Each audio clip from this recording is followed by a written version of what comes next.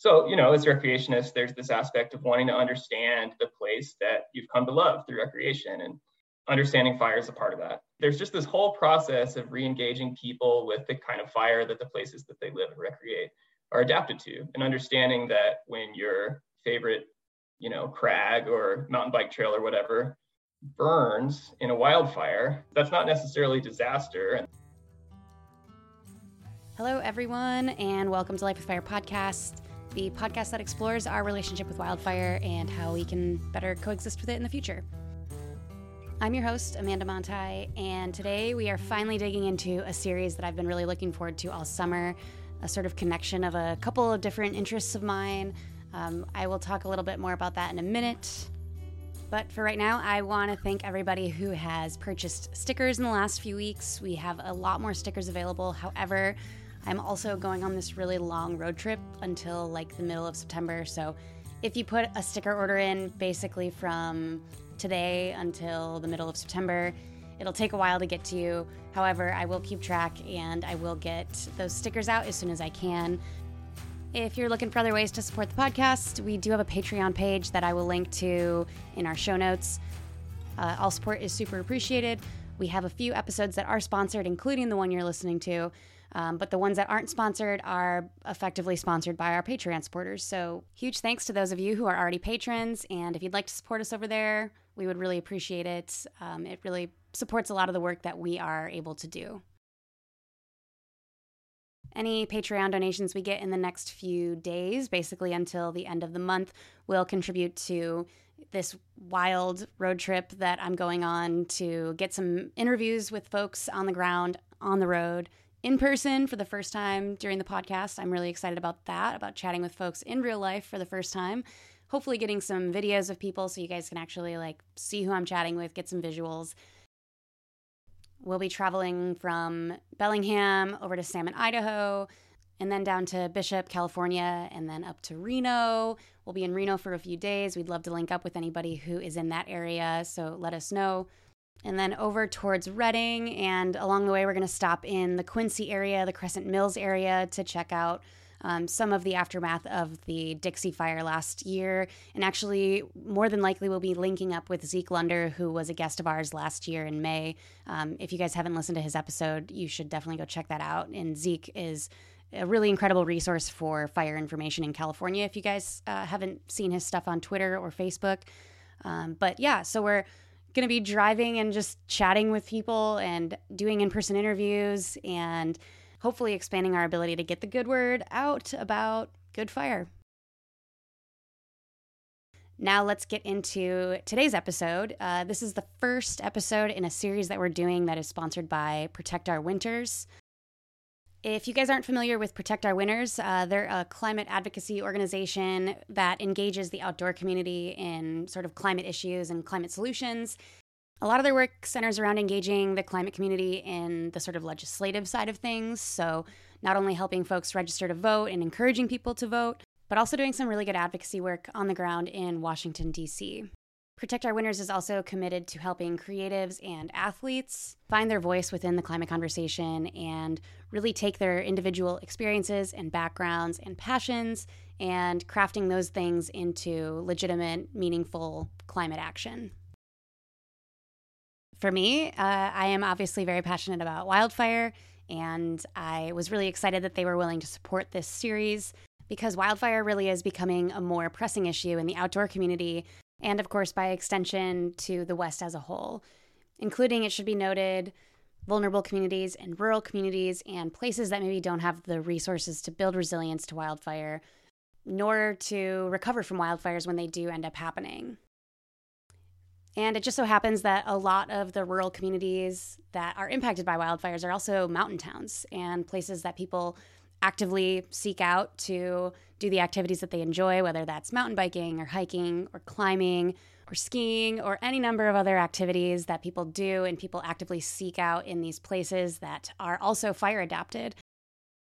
So while this series will focus really heavily on outdoor recreation and the outdoor community, it's of course worth noting that wildfire impacts things like poor air and water quality or forest closures or trail closures or evacuations are all occurring across the board, and of course do not just impact the outdoor community, but communities across the West.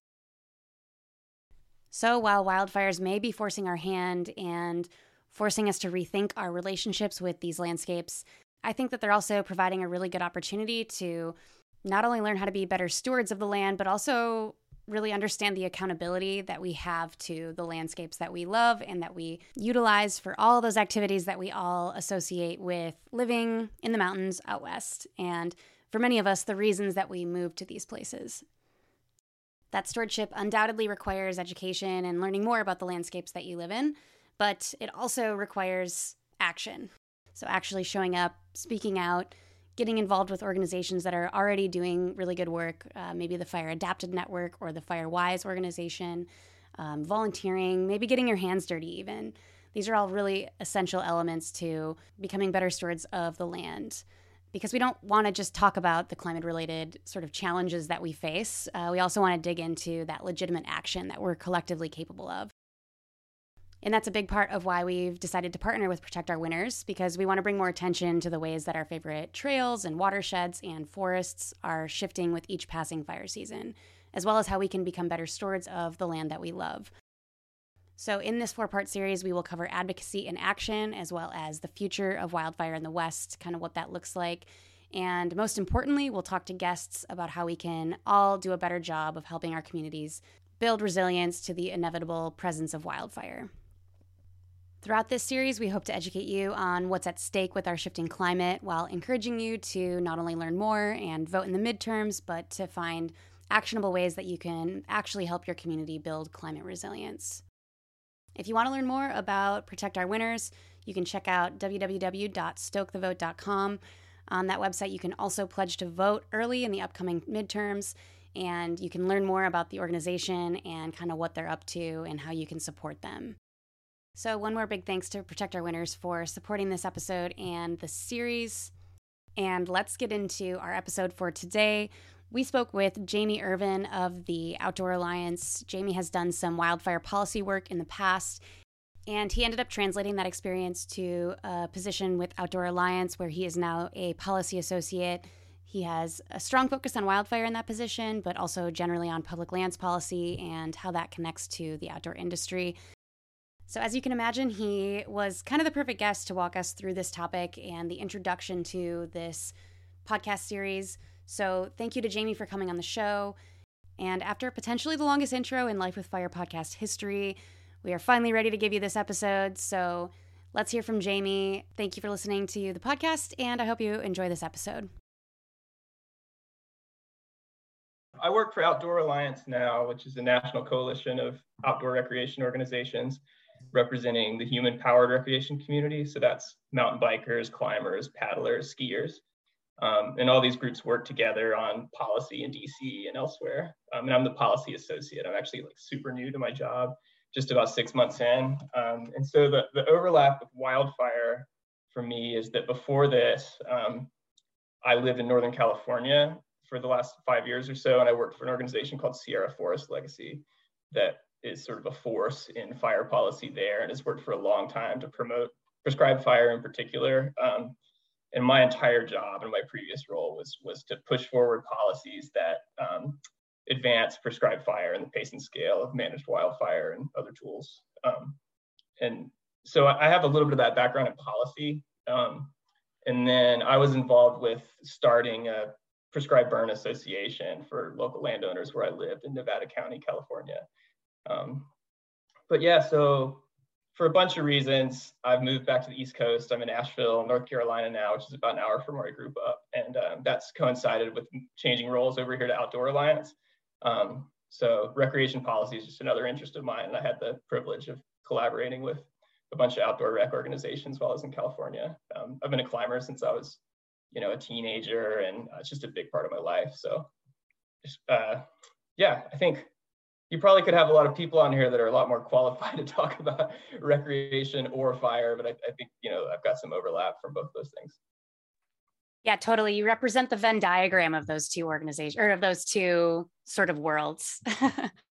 So I'm curious how Outdoor Alliance specifically is getting involved in the fire conversation. It seems like you've been kind of spearheading this side of the Outdoor Alliance and this sort of work.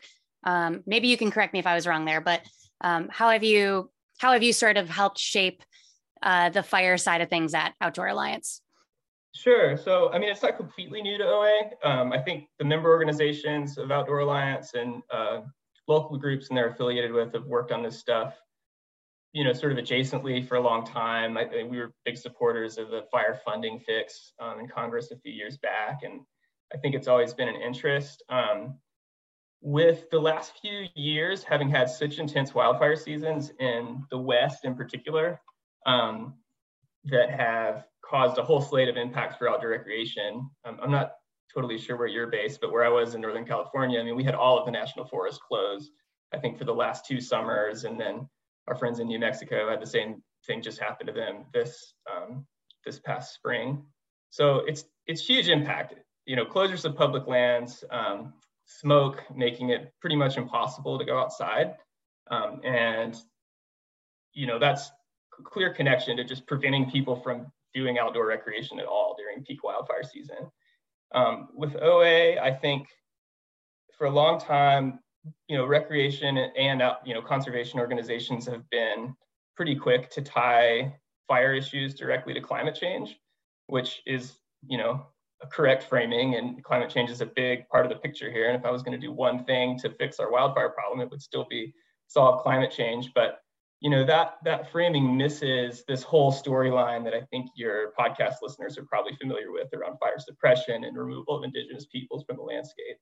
And so, a sole focus on climate, I think, keeps you from building the fire culture, I guess, that we need to address these things. So, I mean, OA has literally just started doing this work. I think it's something we want to build up, but our goal at first here, especially as a communications one, helping make sure that more people that are engaged in outdoor recreation understand fire as a natural process and understand that there are things we can do about this short of, solving the entire climate crisis. Yeah, and that's a really important point that actually was like sort of the foundation of how we came to have this conversation, or how we came to find each other. Is I posted something on Twitter about this, about how I feel like the reducing emissions conversation really takes away the messaging that we need to like hold ourselves more accountable to how we adapt to the climate crisis, which is very much kind of the most actionable or like the most pressing issue, I think, in the wildfire space right now. Is like, how are we actually going to adapt to this? Like, how can we hold ourselves more accountable to these landscapes and to these processes, and not just be like, well, we just all need to, like, we need less industry and we need less carbon emissions, and like there's nothing we can do individually about this. I really feel like that pulls away from that individual action that actually can make a difference. So I wanted to talk a little bit about maybe what you perceive to be some of those individual actions or some of those organizational actions, maybe grassroots work that the outdoor industry can be capable of, given how big of an industry it is and how, I guess, profound of an industry it is. Sure. Yeah, well, I mean, so Outdoor Alliance, to be clear, we don't represent the outdoor industry. There's separate advocacy groups that do that, but we collaborate closely with them, and it's a big part of how we think about these issues. So, I mean, like I was saying, I mean, for us, it starts with communications and making sure we're telling the story right around fire. I've worked in this space for 5-ish years now, which is not that long in the scheme of things, but it just feels apparent to me that this is a cultural problem that we have. People misunderstand the landscapes that we live and recreate in and the role that fire plays in them. And it's, there's policy solutions get proposed that sort of misapply, something that might work in Southern California, doesn't work in like the Pacific Northwest. And there's just this whole process of re-engaging people with the kind of fire that the places that they live and recreate are adapted to, and understanding that when your favorite, crag or mountain bike trail or whatever burns in a wildfire, if you live especially in the West or in the Southeast or somewhere that's has a lot of fire adapted and fire dependent ecosystems, that's not necessarily disaster. And then it's probably good, or it's not probably good given fire suppression and everything, but those places need fire. And this reality that we've lived in where, Yosemite National Park has no smoke all year round. I mean, that's just a product of people in our modern society. And I guess people just need to understand the role that fire plays.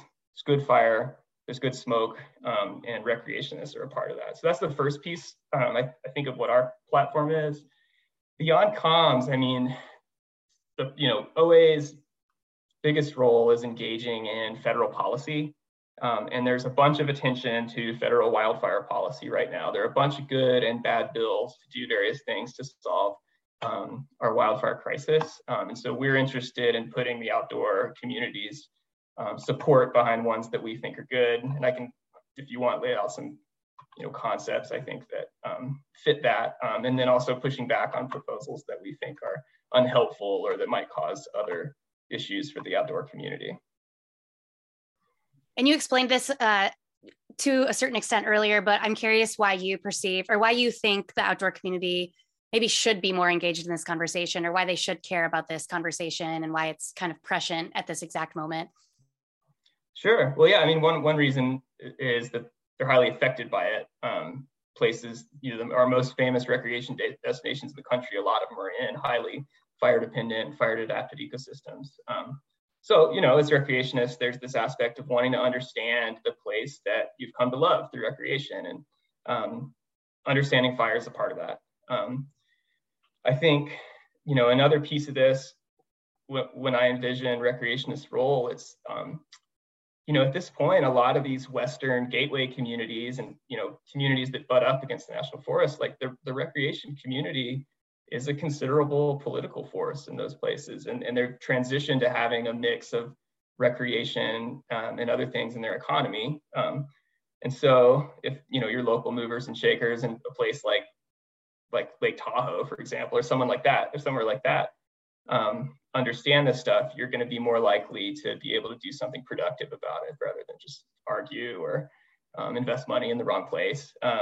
So I think building some consensus around what the solutions are is helpful there. And then in particular, I mean, I'm a big advocate still just personally for expanding prescribed fire and managed wildfire. And I honestly don't see a way that we really address this challenge without building this major workforce that can do both of those things. And so, that's not without cost to the recreation community, right? I mean, there's going to be a lot of smoke from this future that I see as being a better future where there's a lot more prescribed fire going on. And so currently, this is not across the board, but I think recreation can be a barrier to good fire in a way. No one wants smoke. No one wants to breathe smoke when they're trying to get outside. And as I was putting together that blog post that kind of connected us, this was months ago, but I was trying to go trail running outside of Asheville that afternoon, and I was really pumped about it, and then got out and it was smoked out because the Forest Service was doing a 2,500 acre prescribed burn. And I was kind of like, well, I can't really complain about this because I've just spent the morning writing about how we need to accept this stuff. But there's just this instead of viewing that as an issue, I think recreationists need to understand that it's an asset on the landscape. And then in places like the West, where there's currently this great fear of wildfire, recreationists can be pushing for more good fire, and at meetings with the Forest Service or others asking why, when are you going to burn this, or what are you going to do about this? And I think in my future world where recreationists are more engaged on this stuff, that kind of thing's happening. Yeah, I was just about to ask you about your utopic vision of the West or of fire adapted landscapes in the future. And I wonder if there is anything else that you've thought about that is maybe a little bit out there even about how you would like to see the outdoor industry engage in this conversation, in this potential movement. I've thought about how cool it would be. Personally, I feel like my connection to my natural landscape, the landscapes around me has improved dramatically since I started working in fire, and since I've learned how to put fire on the ground and just learned more about the presence of fire in the places where I live. I feel like my relationship has really deepened with the places where I like to recreate. So to see maybe the potential for, like this Green New Deal, like Civilian Conservation Corps, but like really like empowering people to learn how to like put fire on the ground, to become burn managers, even if that's not something that they're actually doing as a career, but really just like getting this, like building this like sort of volunteer workforce, maybe of recreationists. I don't know how out there that is, but I would like love to see that eventually, where people are like able to sort of build that same relationship that I've built, but without like fully committing their life and their career to firefighting. Totally. I mean, yeah, I mean, in the ideal world, right, where everyone's a member of their own prescribed burn association, and along with, doing things like building mountain bike trails, we're going out there and putting good fire on the ground, like during volunteer days and things like that. I think that type of thing is a big lift. But having spent a bunch of time with the wildland fire community and then also with the outdoor community, there's a ton of overlap, and it's a lot of the same kind of personalities that you see, and people that love public lands and love doing things that are hard. And so, yeah, I mean, I think that kind of thing's possible. I know personally for me, I mean, I just moved back to the East Coast after being out West for 5 years, and like the way that I'm looking at the forests around here is so different than before I went out there. And these are also, southern hardwood and pine forests are super fire adapted. It's, we don't get regular intense wildfire seasons like a lot of parts of the West do, but it's, prescribed fire is a big deal. And I would venture to say that our local national forest here outside of Asheville, the Pisgah, probably does more prescribed burning than the Tahoe, where I just was.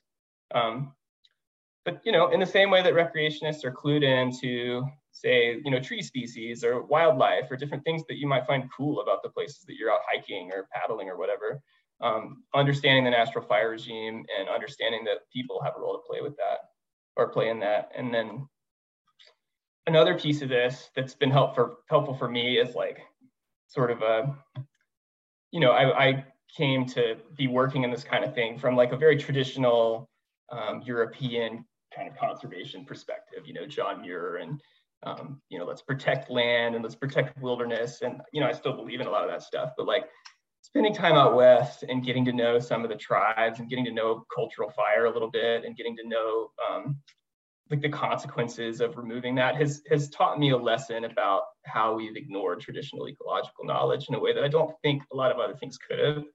And I think that kind of thing is valuable for recreationists too. And like, viewing people's role on these lands, fire is a really good lens to understand that stuff. And like, even just along those lines, we've got, I think in a few weeks, like an online panel we're going to do with Braun Good from down near Yosemite, tribal leader, that we should maybe link to in this.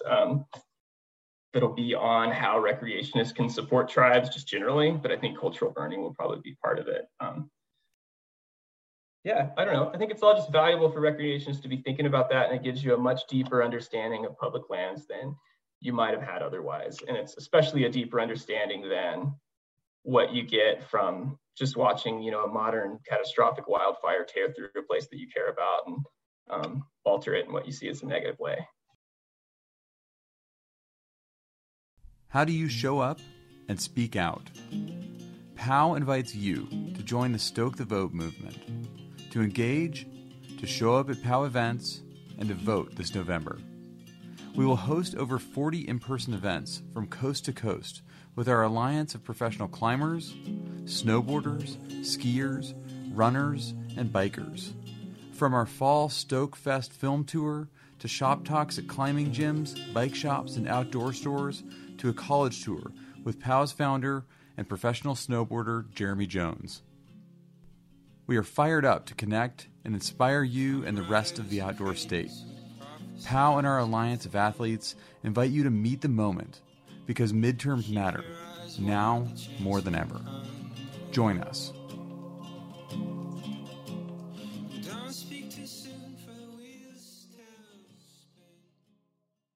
As far as mobilizing the outdoor industry, I think making the case to people that this is a big issue that's not projected to get any better anytime soon, right? These summers we've had in recent years and falls where you're breathing smoke for a month or more, weeks at a time, that's happening because we're at this this point where climate change and 100 years of bad forest management have kind of both come to a head at the same time. And there's something we can do about both, but it can feel daunting if you focus too hard on climate, I think, like you were saying. So I think making the case to people that, this is not a problem that's going away, but wildfires don't have to be this bad.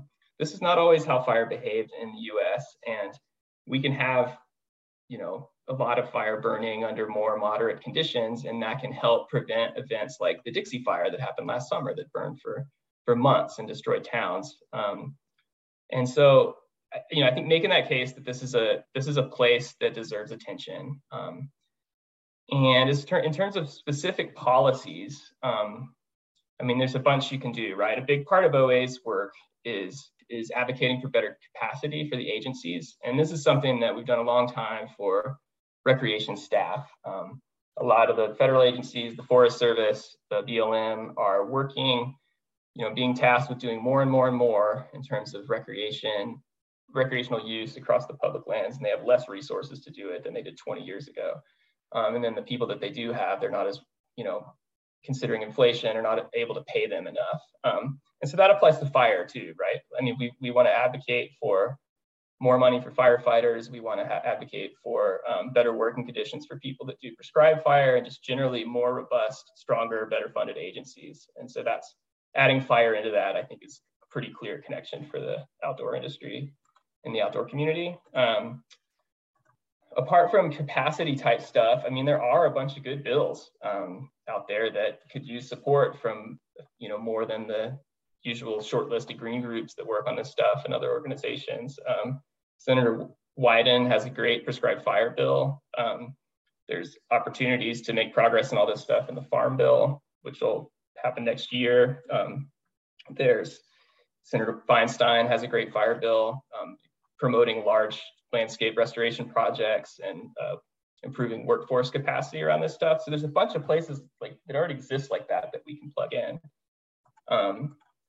And then at the same time, another policy angle that I see for us in this is that there's a pretty large contingency of policymakers that view wildfire issues and are worsening wildfires around the country as having been caused by our environmental laws, and things like the National Environmental Policy Act, the Endangered Species Act, the Wilderness Act. All those things, are tossed out commonly in congressional hearings as the reason that we're having worsening wildfires. There's a bunch of reasons that we can get into if you want on why I don't think that's necessarily correct or the biggest issue that we need to tackle. But those same protections are hugely important for outdoor recreation. The NEPA process is the way that we engage with federal agencies on this stuff. And we want to make sure that no compromise that gets made or no bill that gets passed to address fire issues weakens the ability of recreationists to engage on projects on federal land through NEPA or through other avenues. So there's a connection there. And then on that same front, I think understanding how to make those processes more efficient for restoration projects that aren't controversial, I think we can be helpful there. And then, beyond that, I think in terms of just doing some of the stewardship work around this stuff, I've heard, different groups that do trail maintenance and that kind of thing, I think are interested in using some of that same capacity to help with fire lines and help with fuel breaks and that kind of thing, but they don't have a lot of direction around that right now. And so building all that out, I think, can be really helpful. And the thing that I'm realizing I didn't talk about at all is like the aspect of how recreationists are affected directly by wildfire, with fires burning through areas we care about, and any sort of remediation or getting those areas back open can take a really long time. It can be really uncertain, and that's another big challenge for the recreation community. Totally. Yeah. And one where people want to engage, thoughtfully. It's I think there's an understanding that the Forest Service or the Park Service or whoever is in a tough spot with this stuff, and you don't want to have to open an area up to people if it's actually unsafe. But if it's more of a capacity issue and they just haven't had the time to go through the process of reopening it, or if there's some other outstanding issue that we could easily take care of with some volunteer work or something like that, I think people want to figure out how the recreation community can plug in as part of the solution there, for sure. All right, that is what we have for you for today for this episode, our first episode in a series that is sponsored by Protect Our Winters, where we are diving into outdoor recreation and how it's being impacted by wildfire. So thanks to Jamie for coming on the show. Thanks to POW for sponsoring this episode as well as the next 3 episodes. And I hope you guys got a good introduction to this topic and are excited for the next couple of episodes. We're going to be talking to some POW athletes, Cody Townsend, Dylan Osliger, a few others, as well as a few scientists from the POW Science Alliance. So we'll be talking about how wildfires impact snowpack. We'll even be talking about the economic impact of wildfires, especially on these towns that do rely pretty heavily on outdoor recreation for their tourism base. And yeah, we've got a lot on the plate for you guys. It'll be releasing over the next 3 weeks to a month, with our last episode publishing in October, early October. So we appreciate you guys listening. Please share this with anybody who you think might be interested in it.